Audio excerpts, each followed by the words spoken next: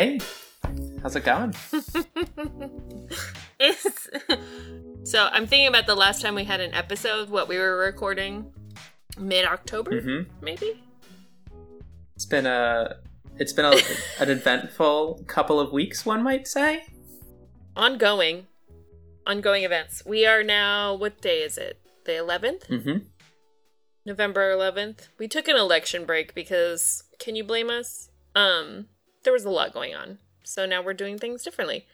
And in the spirit of doing things differently, like voting for a new president, we're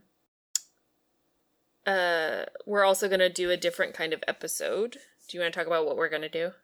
Yeah, so I think we're going to try to have a bit of a conversation about some of the political institutions that the last couple of weeks have raised, in part because I think we were both interested in learning a bit more about them, but also sort of figuring out, where we stood when it comes to things like the Electoral College or the Supreme Court, which everyone, it seems like, has feelings about.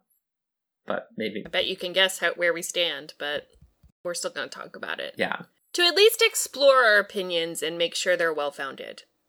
I think that's a valid exercise of our rights as Americans. Yeah, I think so. Or something like that. Should we talk about the election at all? I feel like we should. Where were you, Katie, when you found out that they had called it for I was Joe in Biden? the state... Well, let me tell you what a game changer a Pacific time zone is. Because you can fill your day and not look at the news, and by the time you're looking at the news, some news has happened. Mm-hmm. Very fair. Which is refreshing. However, I feel like everyone is in the state of Pacific time zone in that nobody knew on Tuesday.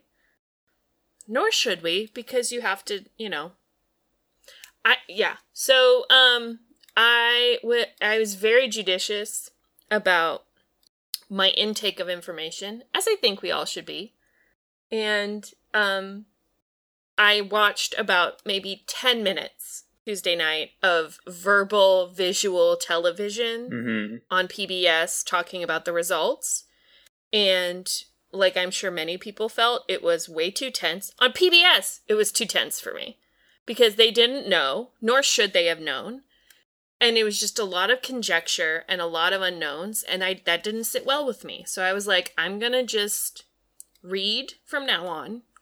And if I need to check out anything visually or listen to anything, I will do that. But in the meantime, I'm just going to read. Yeah. So from Wednesday through Saturday, I only read articles on New York Times, NPR, PBS. And even then, it was just the graphs. It was just numbers. And then maybe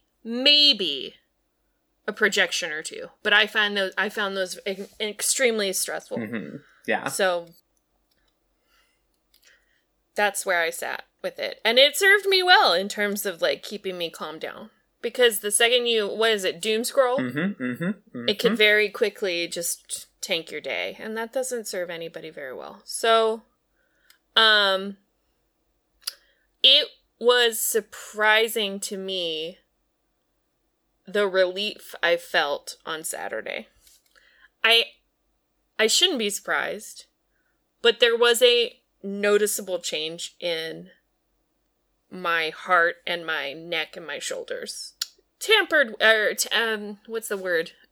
Tempered? Tempered by the fact that it was not an overwhelming victory. It was not a sweep.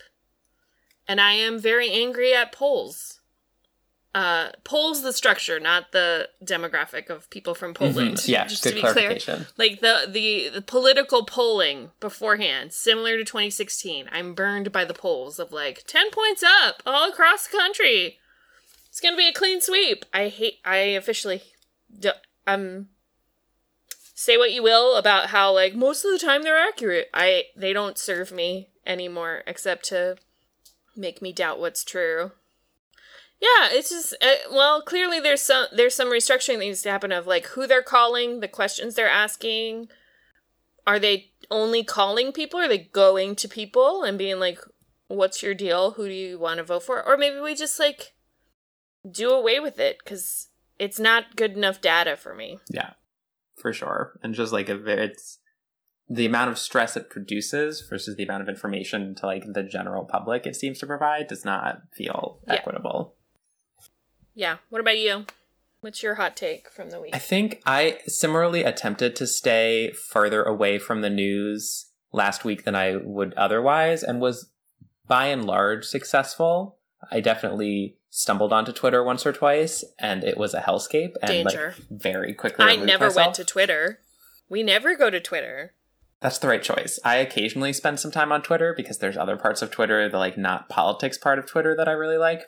Last week was not the week to visit. But then I was supposed to like help a friend pack her apartment because she's moving on Saturday.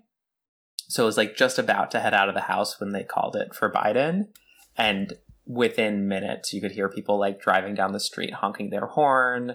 There was yelling. There was like much festivities happening. And in the course of the like 20 minutes it took for me to bike from my apartment to where I was meeting my friend, the like whole city, it seemed like, had come out to celebrate. And so we decided very quickly we were not going to pack her apartment, and instead got a bottle of champagne and sat in a park and listened to like a brass band play and watched people. And it was such a good day. And similarly, like I didn't realize like how much physical weight I was carrying until that afternoon when it all just sort of like lightened a little bit.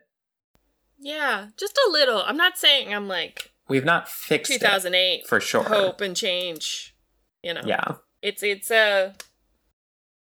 It's different, but it did feel different. It felt like a really annoying balloon started to have the leak come out of it. All of a sudden, the political party on my screen, or I'm sure it's how people felt in 2016 if you were on the flip of it, which I think is helpful in terms of like how we treat each other.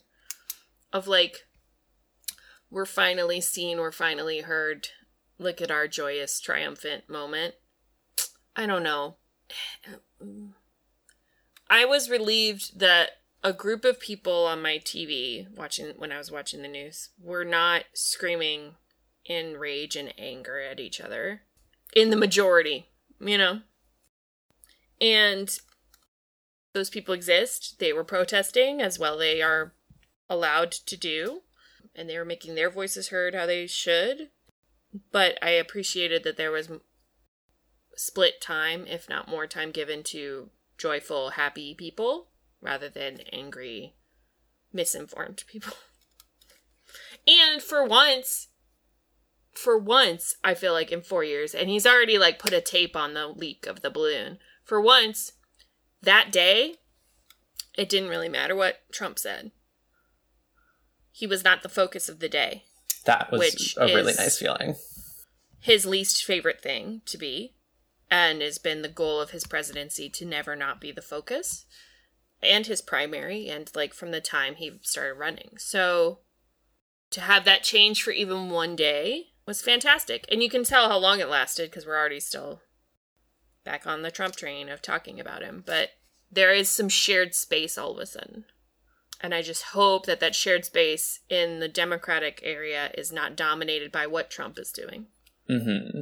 Or not doing, or not helping, and being stupid. It's like, it's not news anymore to me that he is intransigent, ignorant, rude, inhospitable, not producing a peaceful transition for power. Who could have predicted that he wouldn't want to participate in a peaceful transition of power? Except everyone 6 months ago when he said he wouldn't. Mm-hmm. So why are we talking about it like it's news? Yeah, and it's interesting trying to hold like that whole spectrum of thoughts, and then also recognize that like the very real reality that the federal government is actively trying to make the transition more difficult, and like holding that thought with we also probably don't need to be hysterical about it. Like we should keep an eye on it because it has the potential to be not good. I'm shocked that this mismanaged from the start group in the West Wing are also going to just crap on the doormat as they leave. I'm shocked by that, and not at all. Like them do you remember all of the chaos when they started of nobody knew what badges, who needed what, and like they were not ready. They were not prepared. They do not have a structure. They're not organized. I think that is very clear. the ice freeze. I think that is very clear from the wonderful press conference that occurred on Saturday, that they do not understand what they are doing on a micro level, on a detailed level. So I don't know if I necessarily need them to prep the West Wing for a Joe Biden administration, because you know who knows where the bathrooms are? Joe frickin' Biden. He's like, it's sort of a weird blessing of like, you can have an utter chaotic administration, leave it in absolute disarray. And Joe Biden, I think, maybe this is giving him too much credit. Maybe he'll hire the wrong people, but there's a little bit of like, experience is helpful right now because the kindergarten class is leaving. So at least get an 8th grader in there that knows, at least we put the desks here and this is where Marley goes to get his thing and Suzette is over there with the food, and like they understand the basics of the area to kind of overcome that stupid hurdle that exists. Mm-hmm. Yeah, I think that's a very productive metaphor there. Yeah, or it's just like, yeah, okay, we didn't need you to, but it would have been nice. It would have been courteous since that's what was shown to you. But when have you ever shown to do the decent or upstanding thing? I don't think I need to check my notes to say never. No. You've always been the victim. You've always been treated terribly, so you will treat others terribly because that's a productive use of your time. Anyway, have we talked enough about this? I think we have. Do we want to instead jump into a conversation about the huge structural problems with our democracy? Is that a later topic? I mean, yes, but in a positive way of that, America is in pencil. It's not in ink, so... I'm Michael. And I'm Katie. Welcome to Missing History, a podcast where each episode we discover the people absent from history class. Spoilers, they're usually female identifying. We uncover their stories, investigate their impact, and discuss how they've been ignored or sidelined. Today's episode contains strong language. So where should we start? The 12th Amendment? I think maybe let's start with just like the most basic overview, because at least for me, yeah. I always find it really helpful to review how the system works. Great, and we're just going to tandem this. So whatever I don't say, you can say. Whatever you don't say, I'll try and pop Sounds great. So Electoral College was set up with the 12th Amendment to the Constitution. It should be noted that in the first draft of this, I think they called it the Virginia Agreement or the Virginia version of the court. I think the Virginia plan. The Virginia plan was that each elector would vote twice or put in 2 votes. Yes. 2 ballots. The other caveat of it is that whoever got the most was the president, and whoever got the second most was the vice president, regardless of party. Because party wasn't really a thing when they were writing the Constitution, or at least they were still all a bunch of different factions. It was more like state to state, and like you're a Virginian and I'm a New Hampshirean, or what do you call somebody from New Hampshire? I actually don't know. And I remember one of the other rules being at least one of your votes had to be someone from a different state. Also true. So that's why in the first... Well, everyone agreed that Washington was it for the first president. But that's why you have with Adams, the second president, he has Jefferson as his vice president, even though they were very much different political affiliations at that time. Adams being very pro-central government, Jefferson being very... Oh, can the states do everything for themselves, please? What do you call that? Adams would be like a federalist. Jefferson, I think, was federalist. Like a Democratic Republican. But like, like states' rights, even though that... Definitely federalist versus, And you see that a lot with the 18th century or earliest points of our democracy is just the great divide of the need of a national government versus an assembly of states. Of a confederation of states versus a federation. So the Virginia plan goes through, and then the election of 1800 kind of makes a shift into, you sort of have this team ticket of a president and a vice president. And you no longer have to subscribe to the fact that whoever gets the most is the president, whoever gets the second is the vice. And you start to get a ticket, as it were. And that's also coincidentally around the time of the whole Aaron Burr fiasco and Jefferson hating his vice president and it not being a very productive collaboration. And anyway, so Electoral College gets judged, as it were. The technical term. In the 1800s. So I did an experiment where I was like, I know how I feel about the Electoral College. Let me try and look at an opinion that is not my own and see if it rings true for me on any point in particular. Mm-hmm. It did not serve me well. Okay. So I will read, these are the reasons to keep the Electoral College that I found. In very simple terms, there is way more discussion to be had from like constitutional professors, but I think anyone that's listening to me this much, you tell me what you think about these. Okay. Go for it. Reasons to keep. Founding fathers thought it was the best way to choose the president. Stupid reason. Also wrong. Stupid reason. Stupid reason.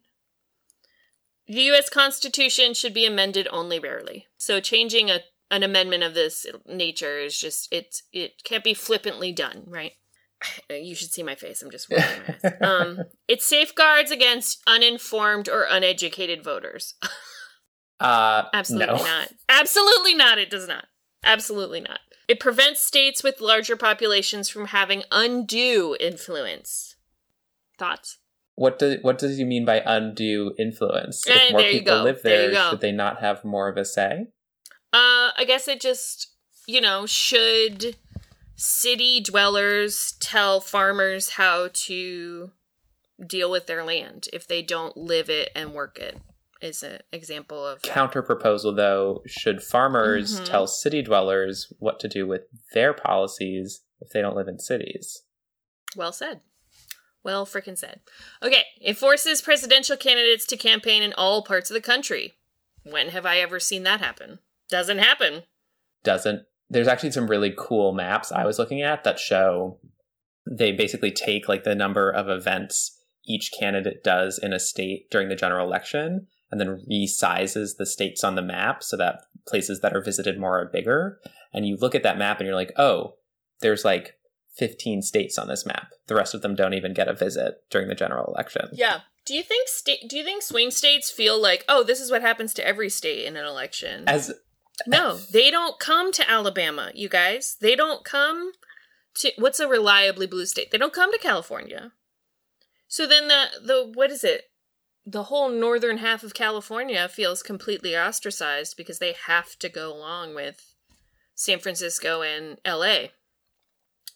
Anyway, what's the last one? It lessens the likelihood of calls for recounts or demands for runoff elections. This is the one valid point I have, is that for some reason, the pro-electoral college argument thinks that if you do away with the amendment, there is no clarification of electoral process in these states. Like, the state is sort of taken out of the organization and understanding of the vote, which I find to be poor logic.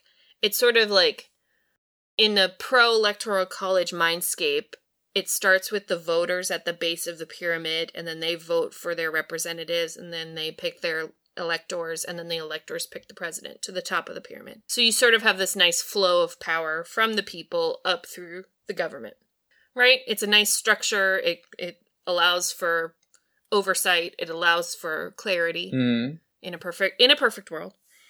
So if you do away with a large organizational aspect of that, and you just say the states don't really have a say in how this is run or who these people are voting for or anything like that, it takes away this sort of, I guess in the way it's manifesting right now is like Wisconsin has a law where if the count is within a 1% margin, there's an automatic recount.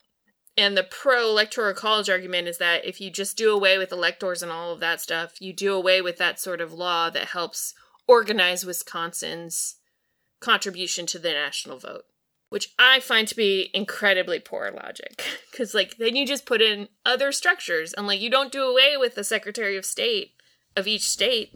No, you just figure out a different way to run an election. We've done that before.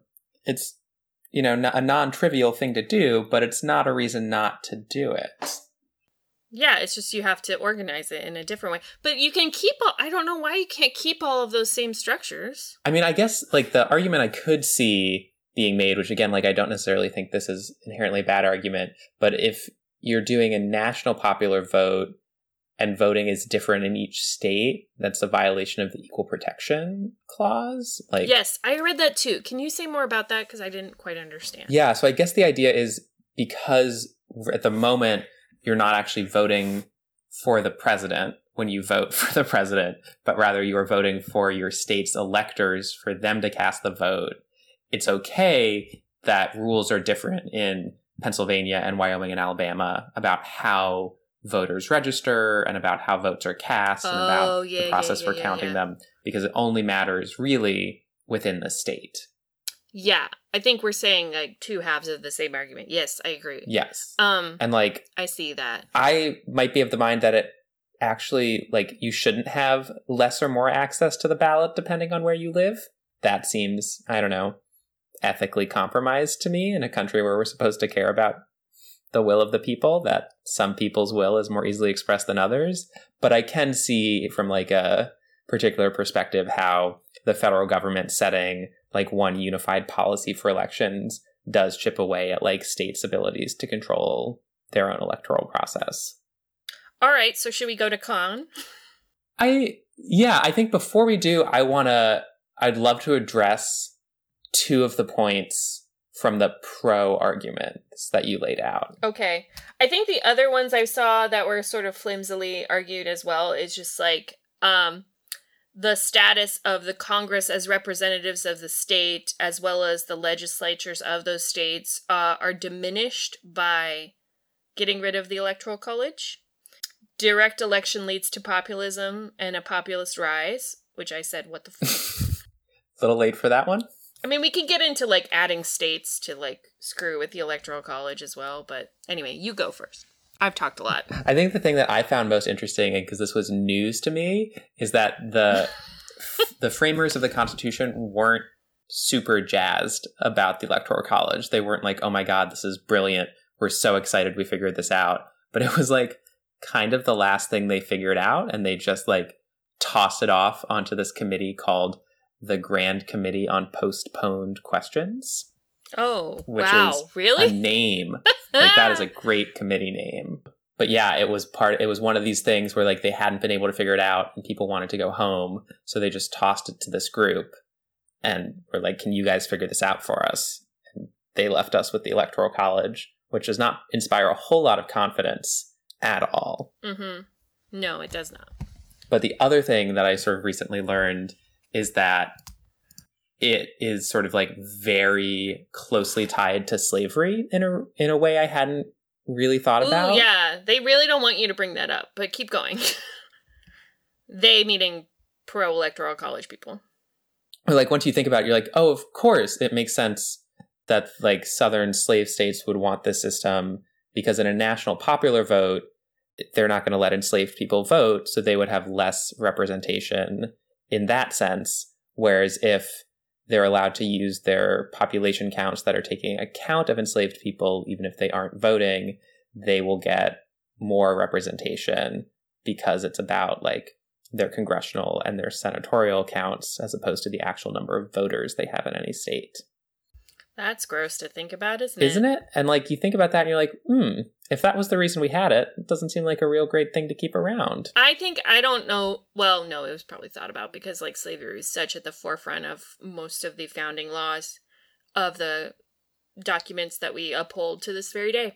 Yeah, to want the population numbers but not want the actual representation of them is very clear that it had some weight at the time and was probably a really good negotiation tactic for the North in those moments where, or I guess for the South, I should say, I misspoke, where if you're, I hate to do this, but we're going to do it as a thought exercise, pardon my dog. If you're a Southerner, not even a slave owner, but if you're a Southerner, how do you not get, well, you should see that Black people are people and they should be allowed to vote, but we're not in that time, unfortunately. But according to them in that moment, how are they not going to be overrun by Northern tendencies? I mean, it's this whole thing of like, can one state tell another state what to do. But I guess that's the great purpose of Congress, right? It's to bring together those opinions and... Yeah, and I think the point that I saw made a couple of times is that the Electoral College isn't really a tool to like protect federalism, like the fact that states are the mechanism by which senators and congressional representatives are decided is the thing that protects those states in the federal government, right? That they have 2 senators and some Congress people, and that the Electoral College really doesn't do that sort of like states' rights work that some people might think it does. Right, and can't one argue that by the winner takes all mantra of the Electoral College, a lot of voices are muted in those states that have differing opinions and aren't represented by the majority. So like the flip argument of like it prohibits, or it allows for smaller opinioned people to get into representation. I mean, I guess the thing is like Wyoming isn't discounted because it has 3 electors. So then you have to take Wyoming seriously, for lack of a better word. But then the flip side of that is like anybody blue in Wyoming, I hate the whole blue-red thing, but anybody blue in Wyoming is discounted because their whole state goes red all the time. So the very thing it tries to prop up, it also negates some of its population, and those voters are not heard. Yes. On this particular election, which I think also goes to the fact of like the executive branch in general has too much power and too much sway over the entire system, the whole thing. Like the fact we care this much is putting too much focus on one branch of government. We should care about all 3 branches equally. Yes, and I'm sure we will talk more about that when we talk about the courts in a little bit. But yeah, I came across a couple of other reasons why the Electoral College isn't great, and that's definitely one of them. The idea that similar to gerrymandering, if you're a Republican in California or like a Democrat in Kentucky, regardless of how you vote, your vote isn't ever going to matter in a presidential election because your state is going to go the way it always goes. And so that's one thing. There's the whole slave issue, which is, I think, a reason in itself to reconsider. It's one of those maybe institutional racism factors that maybe we should address. Yeah, and the other one being, because it's a state-based system, it disenfranchises Americans who live in territories that are not states. Hey, there you go. Puerto Rico, Guam, American Samoa, all American citizens don't get a vote in the presidential election because they don't live somewhere with Electoral College votes. And up until 1960s, neither did D.C. And D.C.'s gotten those votes, but very controversial, but still not a state. And so that's another thing where like it is disenfranchising people who happen to be primarily people of color. Are we surprised? And then of course there's also that sort of like tried and true complaint, which is that it gives small states undue influence and sort of goes against the idea that one person, one vote. Because in Wyoming, each elector, you only have about... Yeah, they love Wyoming as the beta test, don't they? Yeah, I think it's something like 195,000 people per elector in Wyoming, whereas it's 712,000 per elector in California. Which means, I mean, the math I saw was basically like, according to the stats at that time, was like every voter in Wyoming has 3.6 times the effect on an elector than a person in California does. Yeah. So in that ratio of like you have 3.6 more vote, I mean you're 3 voters instead of 1. It just it makes the value of the vote very odd. And the crappy argument I want to make is like there's more people in cities. Yeah. Shouldn't they be equal? Shouldn't they be equal? And then the way you level it out is that you have equal representation in the Senate. Yes. And well, you know, I might have increasingly been of the mind that like even that's a problem. I definitely think given that the Senate has so much power and is very much like every state gets the same say, that in the way we elect our president, who is supposed to represent everyone, that it really should be the thing where like every person in the country gets the same say in who the president is. Yeah, which I think that goes back to like the OG setup of the executive branch was that it wasn't necessarily part of that. I feel like I didn't do enough research on this aspect of it, but the executive branch wasn't necessarily meant to be that accessible to the people, of like being the people's voice or that kind of thing. It has, I think, turned into that more than it was maybe originally intended. And I actually kind of think that that narrative is a narrative we've been told and doesn't necessarily align with some of how the founders thought about it. Because I think some of the stuff I was reading, particularly sort of after the Constitution is ratified, both in the Federalist Papers, but just in sort of other documents, a lot of the founding fathers were like very explicit that the president was meant to be the representative of the people as a whole, as opposed to how Congress was very much like rooted in the states. And it was just at that time, like, because communication technologies weren't great, it was sort of unreasonable, at least in their mind, to expect that like someone in rural New York and someone in rural North Carolina would be able to have like an informed opinion about who is the single best person in the country to do this job. And that's why they like electors mediate that process. But they didn't think that the people should be separate from that choice. They very much thought that the president should be responsive to the will of the people. It was just that they couldn't think technologically about how to fix that problem. And we've technologically fixed that problem. We might have overfixed that problem. So instead, I think that argument sort of might be relying on like a faulty reading of some of that history. Could one say, like, I mean, executive branch original intent, it would have been based off of the British Prime Minister. I think, though, it's like both the British Prime Minister and the king in a way, too, sort of bridging the gap between those two combo positions. of those. Yeah, and the whole fear of the time is that we do not want to go to a monarchy. Mm-hmm. Well, some people did, but it was warped at the time. There was no real example of this version. So over time, I think it's gone from prime minister to king, where like that has been the sort of slow eke of it. But the other main, I mean, I think it's to serve as like the diplomat to other countries. It's meant to serve as the symbol of the country in those kind of negotiation moments, and it's very much the head of the military power mm-hmm. of the country. It is the great general. That's why it's a general to begin with Washington.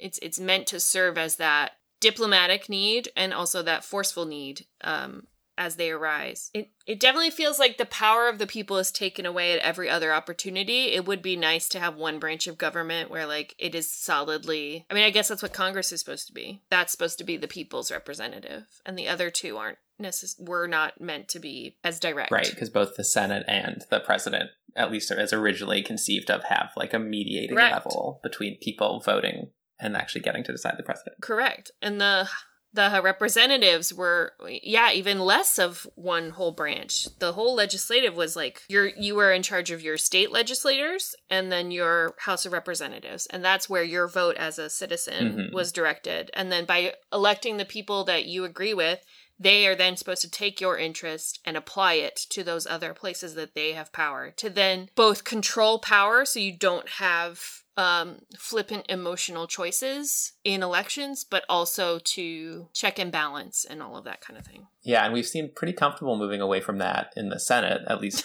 in part. So I find it rather interesting that the argument is still, well, that would be inappropriate to do for the president when like 100 years ago, we were really cool with being like, no, you should actually just get to vote for your senator. Well, let's also talk about time and place. So at the time, didn't it make sense that you would give somebody the job of going to do all the voting and the lawmaking because you had to go grow your own potatoes and like couldn't get away, and so you elect a representative to represent you in order to maintain your life. So if we all had to participate in our democracy as full-heartedly as we would like to, it all of a sudden, it doesn't make sense to an 18th century person mm-hmm. who is limited by technology, limited by transport, limited by education, limited by race and gender. A representative government has different benefits then in terms of electors. For sure. It makes sense at the time is what I'm trying to say. And I think we can recognize that we now live in a different time and that it's okay that it makes less sense. As so many things from that time do. And also,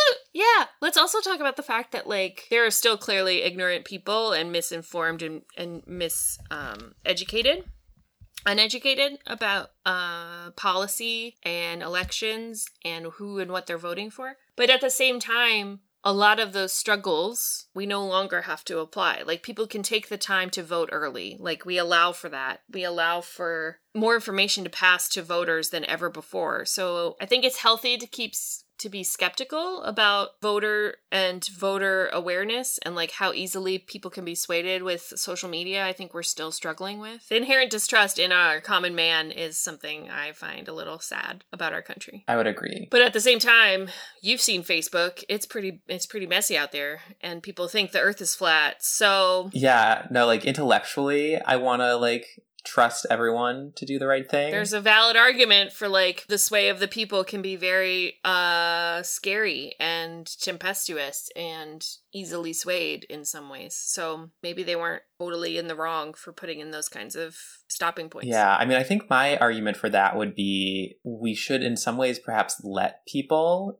get what they want. Like if they really desperately want like no taxes and no public services, then as like horrifically disastrous as that might be, let them get that for 2 years. See how awful it is, and then give another party a chance to like get into power. Where I think I'm frustrated is that like neither party ever really gets the chance to actually enact their policy. So people continue being like mad or angry or like really forcefully pushing for this thing that isn't ever going to happen. But in never happening, no one ever gets to see that it doesn't work. And then you still push for it, even though maybe if you were given the chance to do whatever you wanted for a couple of years, like a parliamentary government would, when it went really bad, people would be like, oh, yeah, no, we're not going to do that again. Yeah. So how do we fix it, Katie? How do we fix all of this? Well, the middle of the road option, I think, sounds more palatable because I think amending the Constitution in the 21st century is, well, at least in the next administration, is slim to unlikely. I think for some reason we've deified the Constitution so that it can never be changed for some reason, even though it's inherent within its structure that you can amend it. So I think the middle ground approach would be no more winner-take-all electors. Okay. Break up, keep the electors, but do it like Nebraska or Maine, where they have to go with the district they represent. Mm-hmm. Now, I don't know what the outcome of that is, but I think that would be more beneficial to some of these states we're talking about, like California, because they do have Republican representatives. They do have different legislators go to Congress. I don't know if that devalues then the Wyoming folk or it more balances it out, but I think that could be a nice try to at least see if that makes an impact in some way that we don't foresee. Yeah, I mean, right, because it would basically give us a result that's a little bit closer to what the House of Representatives looks like. Yeah, and I don't know if 270 would cut it anymore in that kind of scheme, or if you would need a different kind of rationale for what the majority is, or would it be the same? I don't know. Yeah, I think I think in that way you could probably keep it pretty similar to how we do it now. You still need 270, but you can get that from a much wider range of combinations. I mean, I wonder what the falling out of that would be. Would it be they would go to certain districts a lot? I mean, they do that anyway. I mean, right, I think that's the thing. I think it would just focus rather than having a swing state. You would really get down to like those swing congressional districts. You'd go to like, like in this, but that's what it is anyway. So like, is that systematic change enough? I don't know. I do believe that one man, one vote is important. And if more people want this person by a significant amount, even by one vote, I mean, like majority rule, right? Yeah. And I think it's interesting because I, in a way, like that idea. Like if we have to hold on to the Electoral College, I like that idea a little bit better than the National Popular Vote Compact, which is this other thing floating out there in the world right now. Yeah. That the 15 states have signed, yeah? I think we're up to 16 now. Oh, is it? Probably going to get some more after this year. Yeah, it's currently 74 votes shy of going into effect. And can you explain what that is for those of us that don't know? It's basically the idea is a group of states agrees that they will award their Electoral College votes to whoever wins the national popular vote. Because states are allowed to award their votes however they want, that's totally legal. And the idea is it goes into effect once enough states with enough votes to decide the election sign on. So basically the idea would be if they can get 270 plus one vote in the Electoral College, then they would all agree to do this, and then they would get to decide the election based on a national popular vote. That's pretty dramatic. So how many states need to agree to it for it to be impactful? I think it really is just about the 270 votes. So if they could get any combination of 74 electoral votes, so like Ohio, Florida, Pennsylvania signed on or some combination like that. Have any swing states agreed? No swing states. At the moment, it's all the West Coast states, Hawaii, New Mexico, Colorado, Illinois, and then most of the states in the Northeast except for Pennsylvania, New Hampshire, and Maine. Okay. And it looks like it's pending in Ohio, Virginia, South Carolina, and Pennsylvania. Yeah, that would do it. Or if Wow. Texas, Florida, and one other. Yeah, so it's definitely it's an interesting thought, and I'm not actually that opposed to it. I think it's a nice way of getting to a national popular vote without having to get rid of the Electoral College.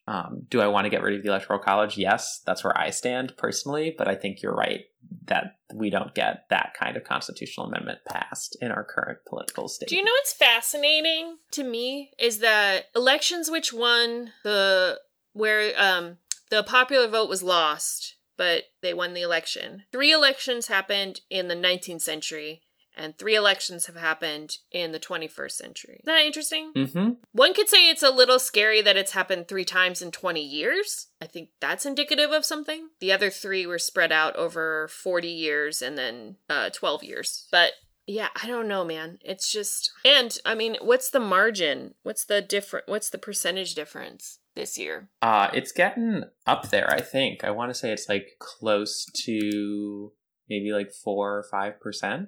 Yeah, I think it's almost 4%, which is, anyone who's counting, 5 million votes.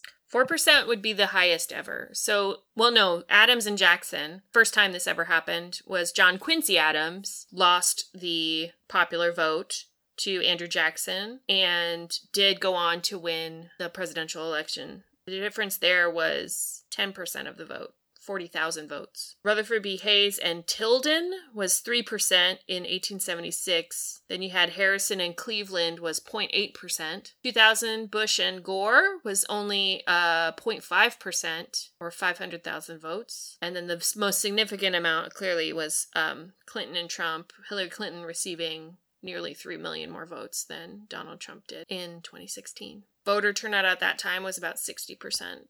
Have we covered it all? It is, yeah. It is. I would be super interested to read a bit more about what has shifted in the last 20 or 30 years to make this happen more often. Is it a population reshuffling? Is it a change in partisanship? Is it some other thing we haven't really thought about? But the fact that it is such a more frequent occurrence. I genuinely think it's 3 things. I think it's change in partisanship and the stronghold new republicanism and, well, not Democrats yet. They haven't quite broken in the same way. We're getting there with the Bernie folks kind of shattering. But within the Bush years into the Obama years, you had the rise of the Tea Party and sort of schism within republicanism that then led to Trump. And then I think it's cable news TV. I think it's clear differences in our media coverage of news. So then partisanship is even more starkly divided. And then what's the third thing you said? Partisanship or how people are moving or living, demographics. Yeah. Oh, and demographic changes. I think it's also significantly that. The population in 2000 is not the population in 2020 and the way it's made up and how people are voting. You also have a more informed voter than you've ever had before. One would hope. Good or bad. You do. I mean, so many people knew how to vote early this year than ever did before. That's very true. I will read this little factoid that I just saw. State winner-take-all laws tend to decrease voter turnout in states without close races. Voters living outside the swing states have a greater certainty of which candidate is likely to win their state. The knowledge of the probable outcome decreases their incentive to vote. Not surprised. Don't we want people to vote? Some of us want people to vote. The answer is no. The answer is no. We've never wanted people to vote. Clearly, we were only allowed to vote for representatives in the original document. Is that enough on the Electoral College? I think so. Let's get rid of it. We want to take a quick break, and when we come back, we can talk about everyone else's favorite anti-democratic institution, the Supreme Court. Yes, but I like the Supreme Court. I'm gonna try and convince you. Okay. I look forward to that. Okay, great.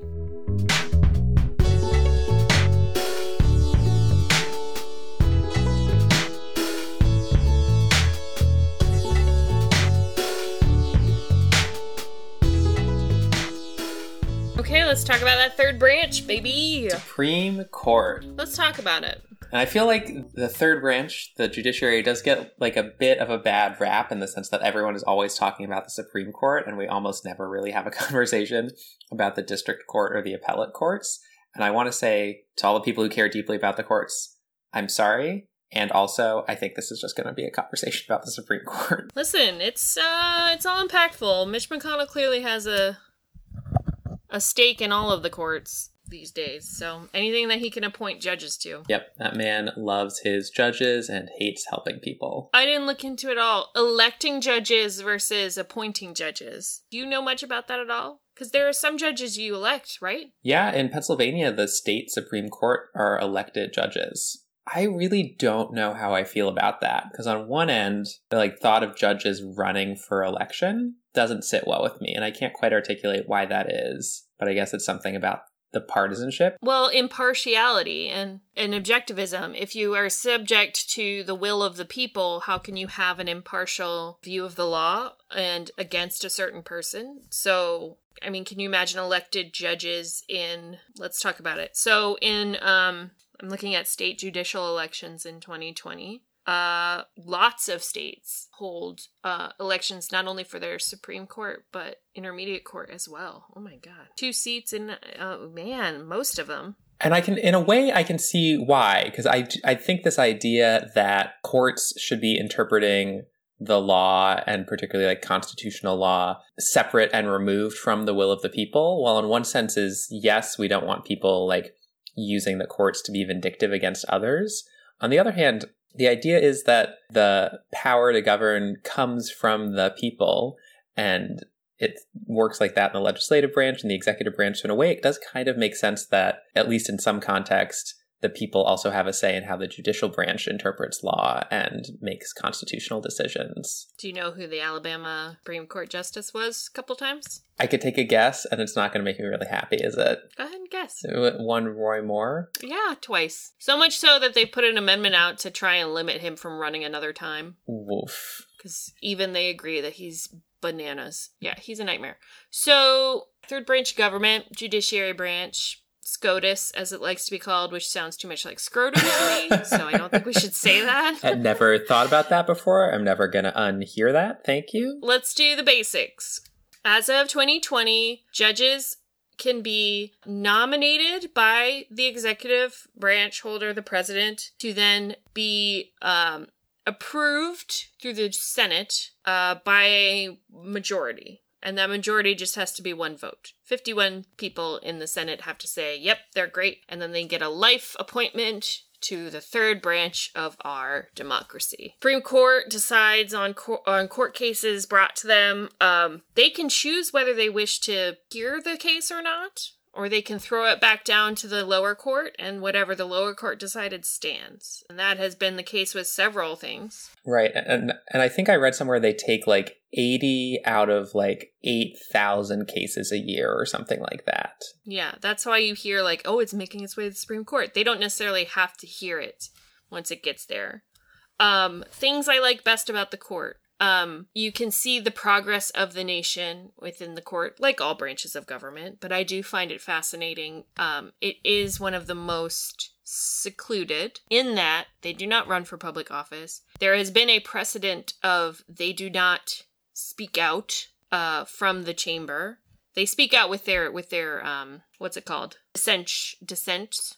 And they publish those. But one thing that I super appreciate is you're not allowed to film the Supreme Court deliberating or within chambers. No, you only see the drawings allowed by court illustrators, which allows for them to remain impartial because they don't have to preen for cameras. Yeah, what else? I mean, they all sit up there in their 9 chairs and they listen to both arguments, and they're allowed to ask questions of the counsel. And not in the Constitution, but as a longstanding practice that they then get to decide whether or not laws are constitutional or not.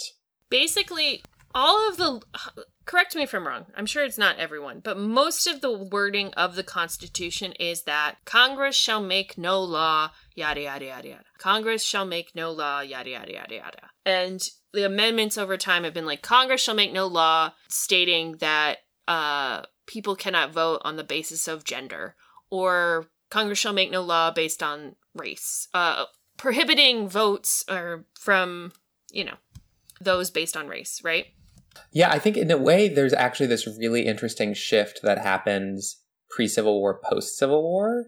And pre-Civil War, the big concern is exactly that. It's like limiting federal power. Everyone is worried about the power of the federal government as it relates to states. And then after the Civil War, particularly with those like Reconstruction amendments, 13, 14, 15, it switches and it's more about the federal government protecting individual rights against encroachment by the states. And so then you sort of see a lot of this, Congress shall have the power to enforce this by appropriate legislation in a lot of those amendments, sort of deliberately giving power to Congress as opposed to a lot of the earlier bits of the Constitution, which are taking away or restricting federal power. So a good example is 15th Amendment, 1870, stating that, where it says, the right of citizens of the United States to vote shall not be denied or abridged by the United States or by any state on account of race, color, or previous condition of servitude. Section 2 says, the Congress shall have power to enforce this article by appropriate legislation. Okay, so we're going to pick a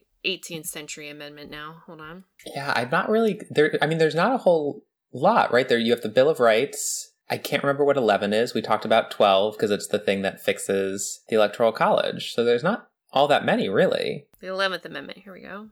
The judicial power of the United States shall not be construed to extend to any suit or law or equity commenced or prosecuted against one of the United States by citizens of another state, or by citizens or subjects of any foreign state. So basically, me as a Pennsylvania resident can't sue the state of Ohio. Restricts the ability of individuals to sue against states in federal court. Correct. Interesting. And I feel like that's a thing that's like become more of an issue recently, or at least there's a podcast episode I was listening to about that one.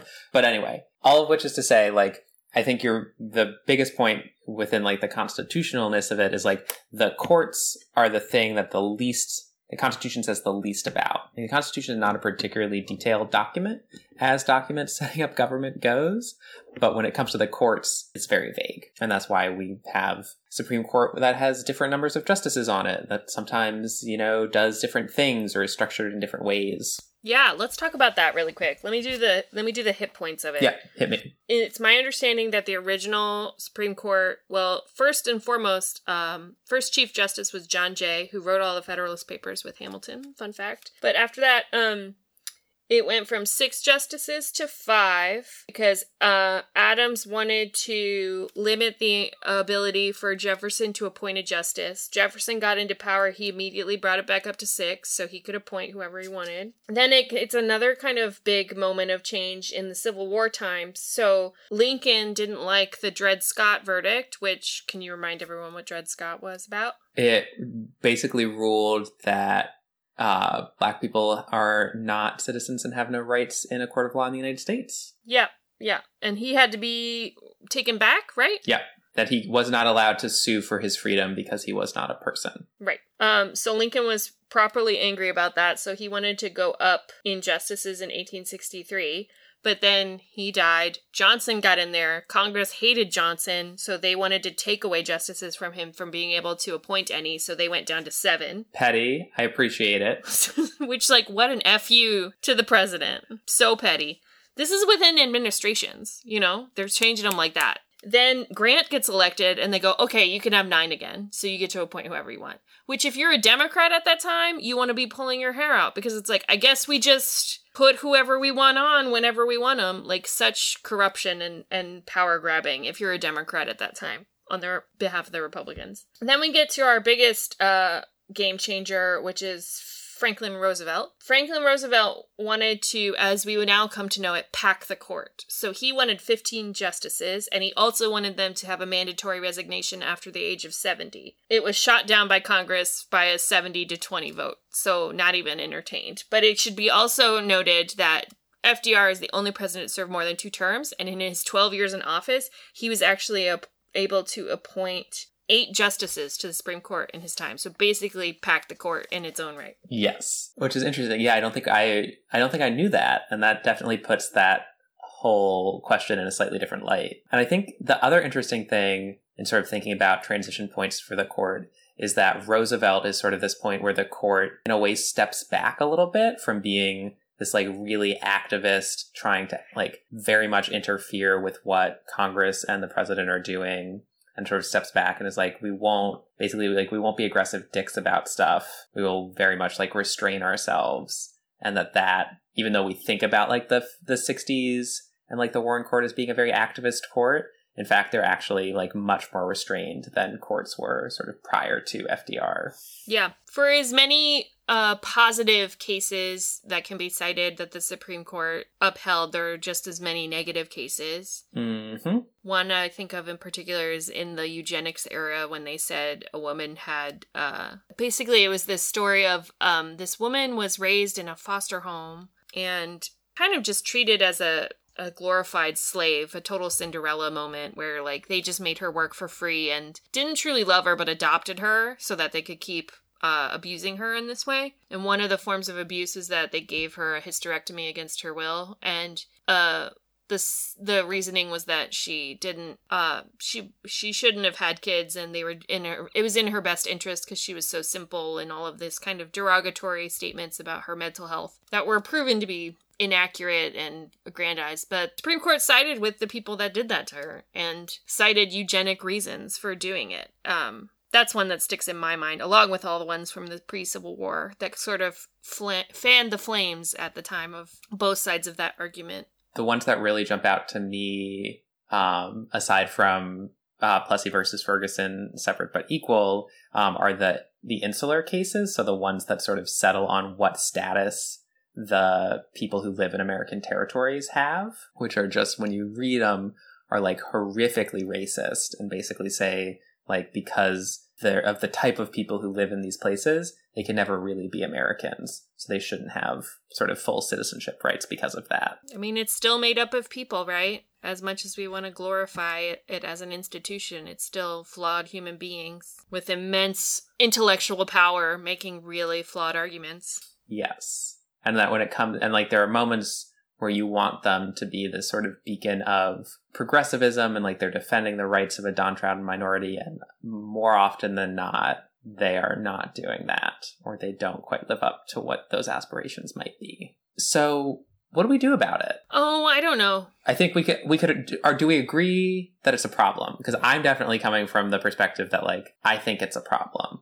but I don't want to impose that on you. Oh, well, as a woman looking at the Supreme Court, I think it's just perfect the way it is, for sure. No problems whatsoever? In the fact that it's only ever had 2 black people on it, and only 4 or 5 women. Wait, how many? Sandra, Ruth, Elena, Sonia, Amy. Yeah, 5 women. I think that's enough, for sure. We'll just keep it as is. So, dude, I don't know. I think there's something to be said of, like, it needs some kind of look at it because it's been weaponized in a way that I don't find very appealing. But then again, it's always been weaponized. So what do we do? What are our options? How about that? Okay.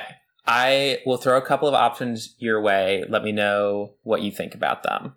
Okay, I'm ready. Option number 1 is to pack the court and to just add like a couple more liberal justices to get back to something closer to like maybe like a 7-6 balance or something in that world. Option 2, end lifetime appointments. So rather than justices serving for life, each serves, say, 18 years and rotates in such a way that each president gets to appoint, 2 justices during their term. Option 3 is Congress has the power to decide what cases the court can see. They basically get to set its jurisdiction. And so they could, for example, take certain cases out of their purview, like things around civil rights or voting rights or LGBT rights, or they could even go so far as to end the court's power of judicial review, basically saying the court isn't allowed to rule that an entire law is unconstitutional. Or they could do some version of that where they say, if you are going to overrule a law, or if you are going to do a particular kind of case, that you need a 7-2 or a 6-3 majority, not just a 5-4. So those are sort of things out in the world. And then there's my personal favorite, which comes from a Time article, which we could talk about in a bit more detail, but I'm curious, like, do any of those first thoughts jump out to you as being... The most appealing version of that was the second one. Mm-hmm. So, and lifetime appointments? I think there's a case for that, because I think it de-weaponizes the presidential potential to pack it anyway. Mm-hmm. In the fact that, like, FDR, 8 justices, that seems insane. He also had, like, 4 terms, which isn't, like, we capped that too, which I think is smart.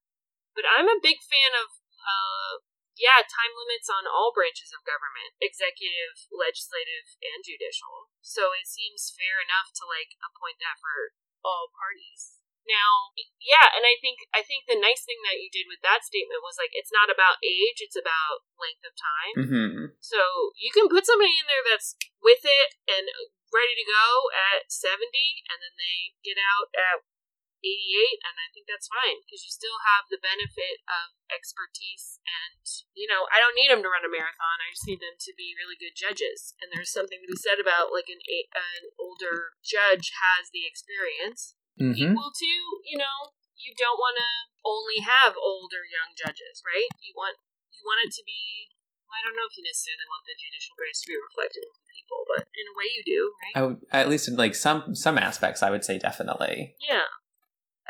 So that's the one that it strikes me as fair in other branches, so why not apply it to this branch? A term limit, if you will. Yeah, I'm happy to get into a conversation with you about term limits, because I have feelings about them, but I think in this particular case, this makes a lot of sense to me too. And interestingly, there's sort of a constitutional question, right? Because in the Constitution, it says that federal judges serve for life or good behavior, so either they decide to retire or they get impeached.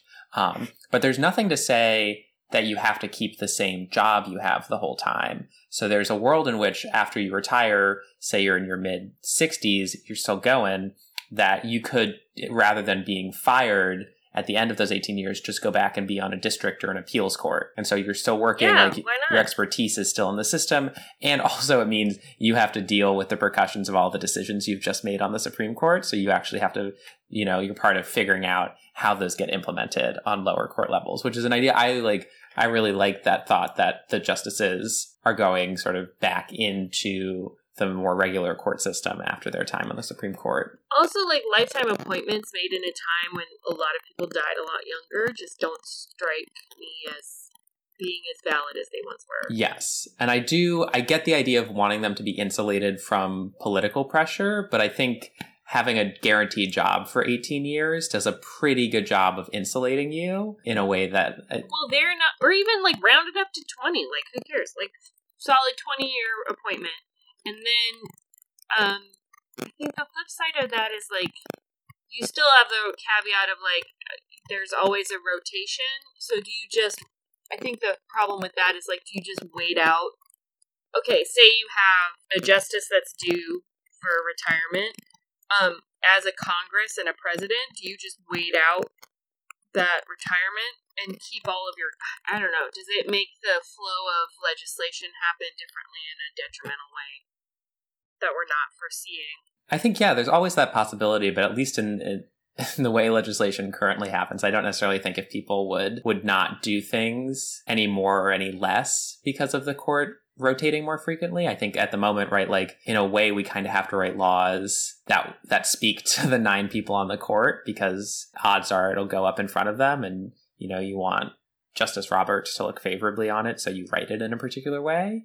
And there's an argument to be made that, like, having to craft your law so that 9 people like it isn't a great way to make law. But yeah, I don't know where I land on that necessarily. I don't know. It's just, in the evidence of the court in my lifetime, it has always been one of, I don't know, they like to say it was a liberal court, but it was always struck me as, like, extremely conservative in terms of the fact that they were like, we're not going to make this choice flippantly and without thinking about precedent and extreme gravity. I don't know. It just seemed like in all of I would say they're the one branch, regardless of if I agree with them or not, they always have the weight of their position is very much felt.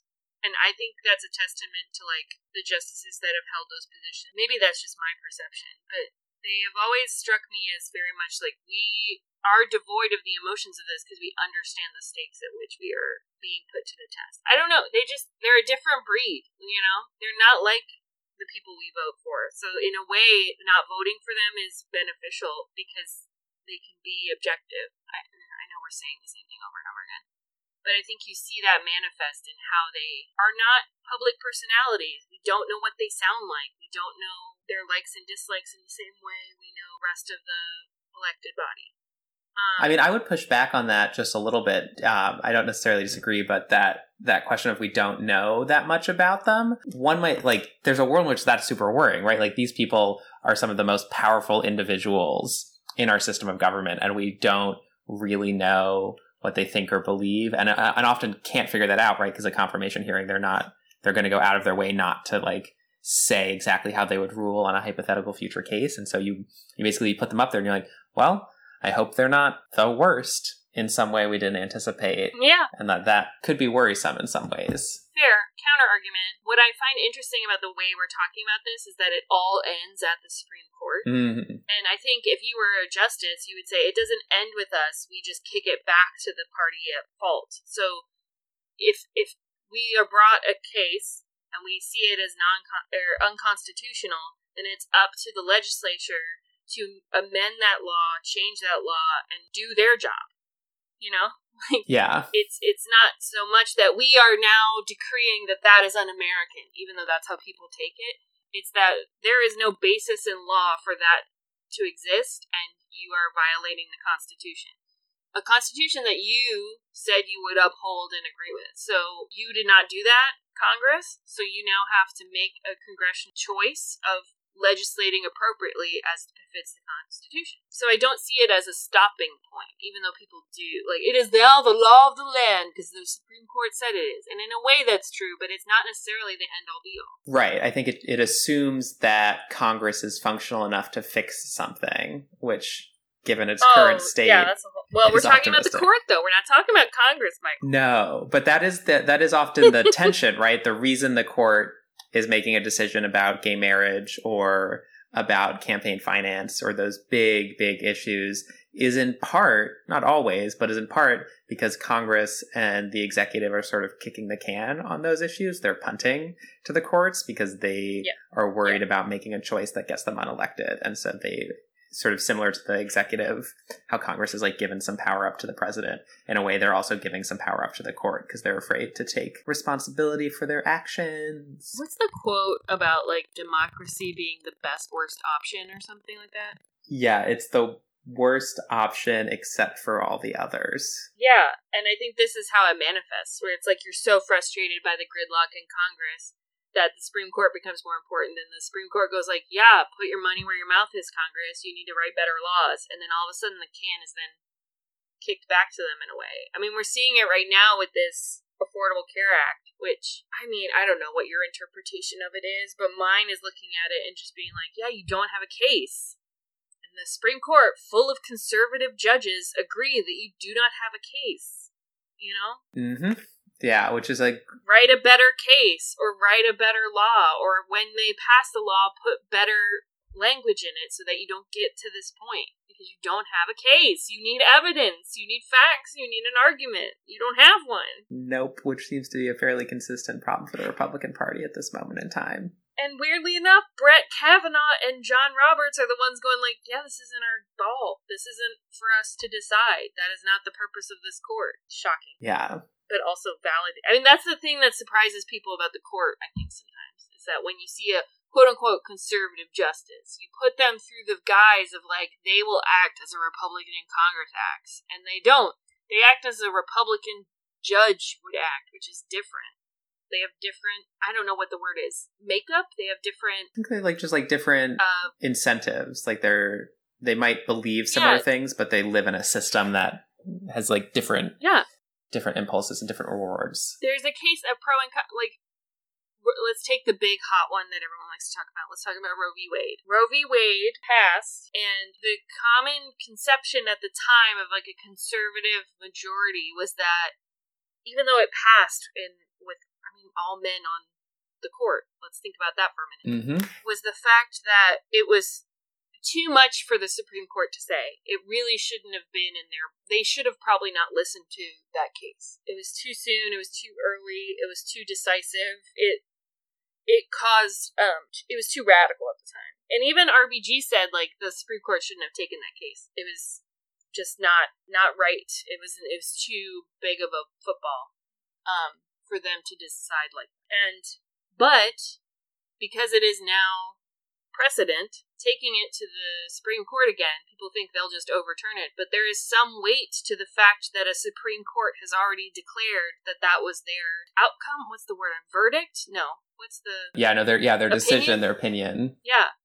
That holds weight in this modern court, whether you want it to or not. The fact that a Supreme Court said that was constitutional has bearing in 2020. It doesn't like they just wipe it clean. You know, you have to make a case for why that court ruling was wrong, and they shouldn't rely on precedent. That's what I find fascinating about the court system. Yeah, it is.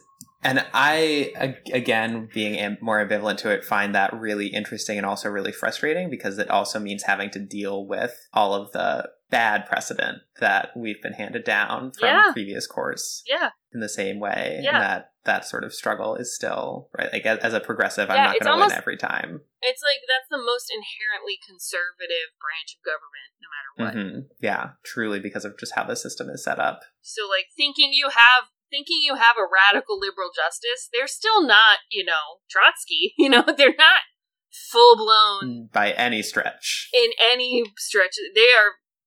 It's a different makeup. It's just a different viewpoint on law and the Constitution and the understanding. So, I don't know. When people just say Amy Coney Barrett's a Republican justice, she's Catholic, she's gonna the Chief Justice is Catholic. And you see what he's done? It's like you don't really know until they start hearing cases and how they vote. And, like, I think Clarence Thomas is conservative and was appointed and all of that stuff. Like, he has never, I think he is either never asked a question in a case or he asks, like, so few. There's an entire podcast episode about it. So few. It's maybe on one hand the amount of questions he's asked, which is fascinating to me. Yeah, truly is. And I think that the interesting sort of specific thing with Amy Coney Barrett is that aside from sort of all of the, like, identity politics issues to be angry about it, it's just like she's not a particularly good judge. Like, you look at the very limited number of rulings she's already made, and you're like, you are, like, your jurisprudence is bad. Like, you think a black employee being called the N-word isn't like unsafe workplace. That's just wrong. Not even that you're, conservative or Catholic or anything. It's just like, that's bad jurisprudence. Yeah. But before we wrap up with the court, I want to make one more slightly different pitch to you. Yeah. That we change the court. We make it a lot bigger. Not like 11 judges or 13 justices, but like 27 justices. Okay. And turn it into something more like how the appeals court systems work, where rather than all 9 justices sitting on every case, you instead have a randomly selected panel who is like 3 justices sit and hear a case. And if it's a big deal or they're disagreeing on something, then the whole court reviews it. But you don't have every justice necessarily sitting on every single case every time.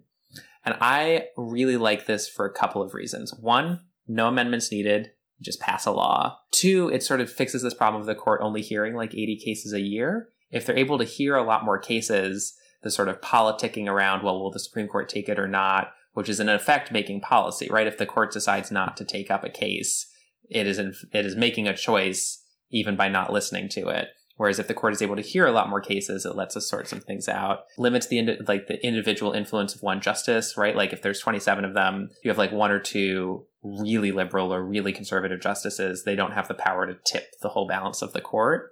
And it means you're like much more likely to replace them more often, right? If there's 27 of them, odds are each president is going to be able to get to replace a certain number of them far more likely than if there's just 9. So I'm a big fan of this, and in part because I think it's like more manageable, because there's some conversations about whether term limits would need to be a constitutional amendment or not. And so this feels to me, even though it's never going to happen, like an easier get that would bring a lot more positive change to the court in a lot of ways. I like the idea of it. I think with all of these like pie in the sky ideas, it's just like the first administration to do it. How do you get past the gridlock of like, okay, we're going to have 27. So does Joe Biden get to appoint all of those extra judges, or is it Yeah, I think is it appointed by Biden but has to get like a 70% approval in the Senate rather than 51?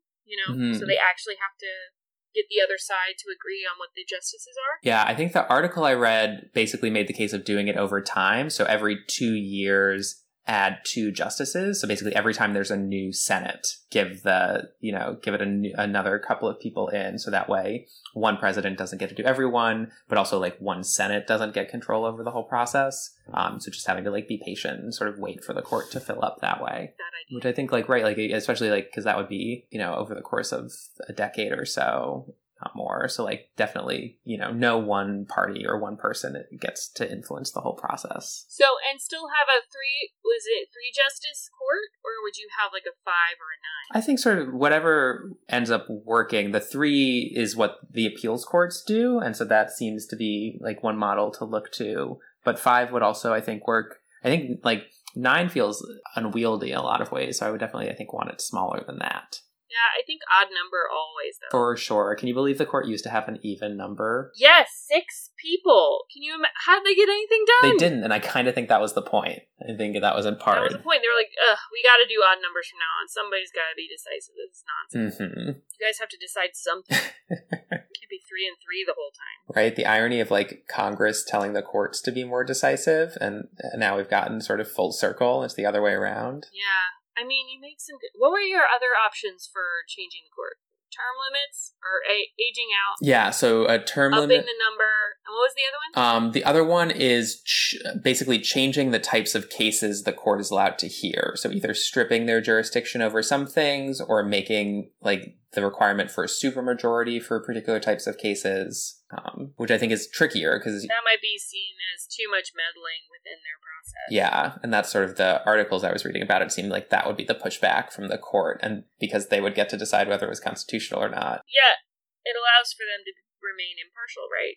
Not persuaded. Yeah. Whereas, like, if Congress decided what the Supreme Court had to listen to, there would be no progress made ever, because it would be... Can you imagine if Mitch McConnell got to decide every case they got to listen to for the past however many years he's been in power? Yeah, that would be pretty atrocious. Affordable Care Act, Affordable Care Act, Affordable Care Act, Affordable Care Act.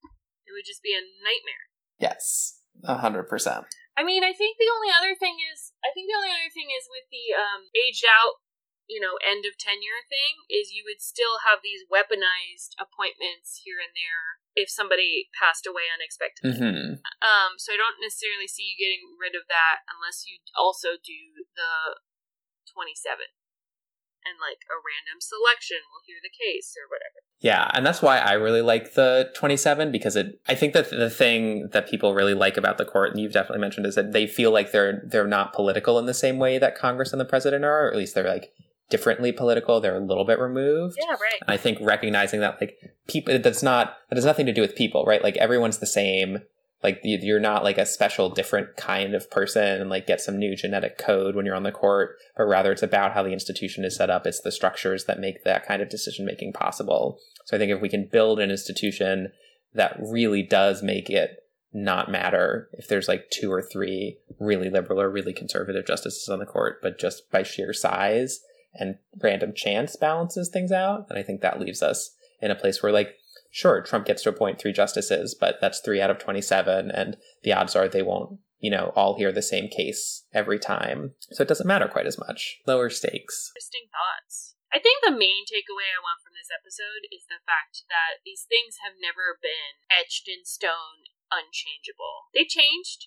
Whether it was good or bad, they changed again, and like we just kind of settled on 9 justices, and we settled on the Electoral College, but there have been changes, and there's continuing looking at what is more representative of today's climate, and today's politics, and today's constituents. So, anybody making the argument that it's not what the Founding Fathers intended, the Founding Fathers' overall intention with all of these things was that you guys get to change it, because we're not going to be around this long. Yes. And the ignorance of that fact as the overarching point of all of these documents is completely just unfounded nonsense. It just blows my mind. Yeah, you put it really well earlier that it's in pencil, not in ink, and that it's meant to be reworked.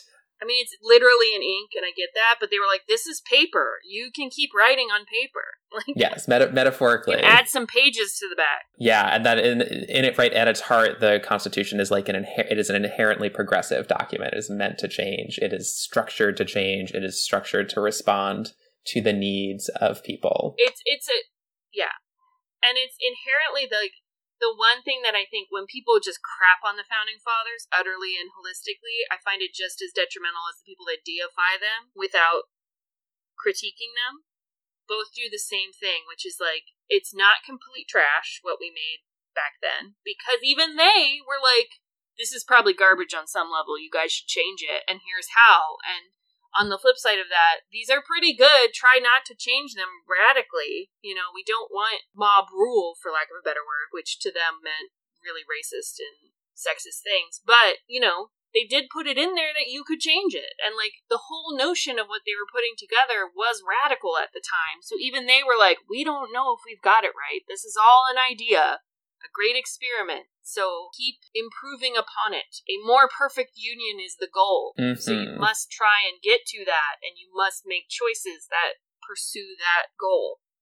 Because it is not perfect now. It was not before we started. It will not be when we die, but you must move forward as if it can be. Yes. So I think that's a great thought to leave it on, I think. Trying. That's all I'm saying. Yeah. They weren't gods. They were dudes. And they got some things really right, and they got some things really wrong, and that's okay. Yeah, yeah. And that's why they were like, we're also human. So, like, you all fix it. As you will be. Yeah, right. I think that is, like, truly the most human impulse, is that, yeah, we couldn't figure this out, but the people who come after us are bound to be smarter than we are, so they'll take care of it. Isn't that encouraging? I think so. I find it simultaneously really encouraging, and also I'm like, and we keep doing that, and sometimes there are things you really just shouldn't put off anymore. But climate change is for another podcast. We have both of us inside each person, I think. Yes, I think so. And I would rather leave this on a more positive note that, like, we can change. We have that power. And that it just will never be as fast as you want it to be. Yes. That's the great American reality. Oh boy, yes. But hey, it's changed before, so it can change again. And look, you know, won the popular vote and might win the Electoral College. What a new and exciting idea. Oh no, is definitely going to win the Electoral College. I think we should be very clear on that. Joe Biden is going to win the Electoral College. Boy, are they trying now. Well, thank you, Katie, for doing this. This has been a really sort of fun experiment. I hope... We're going to get back to missing history next week? Yes. What's the Hamilton line? You get to politics, please? The opposite Can of that? Can we get back to politics, please? Yes. Yeah. Yeah. Yeah. Awesome. We'll get back to people. Let's get back to people. Not institutions. Yeah, as much as I love institutions, it'll be nice to get back to some real people.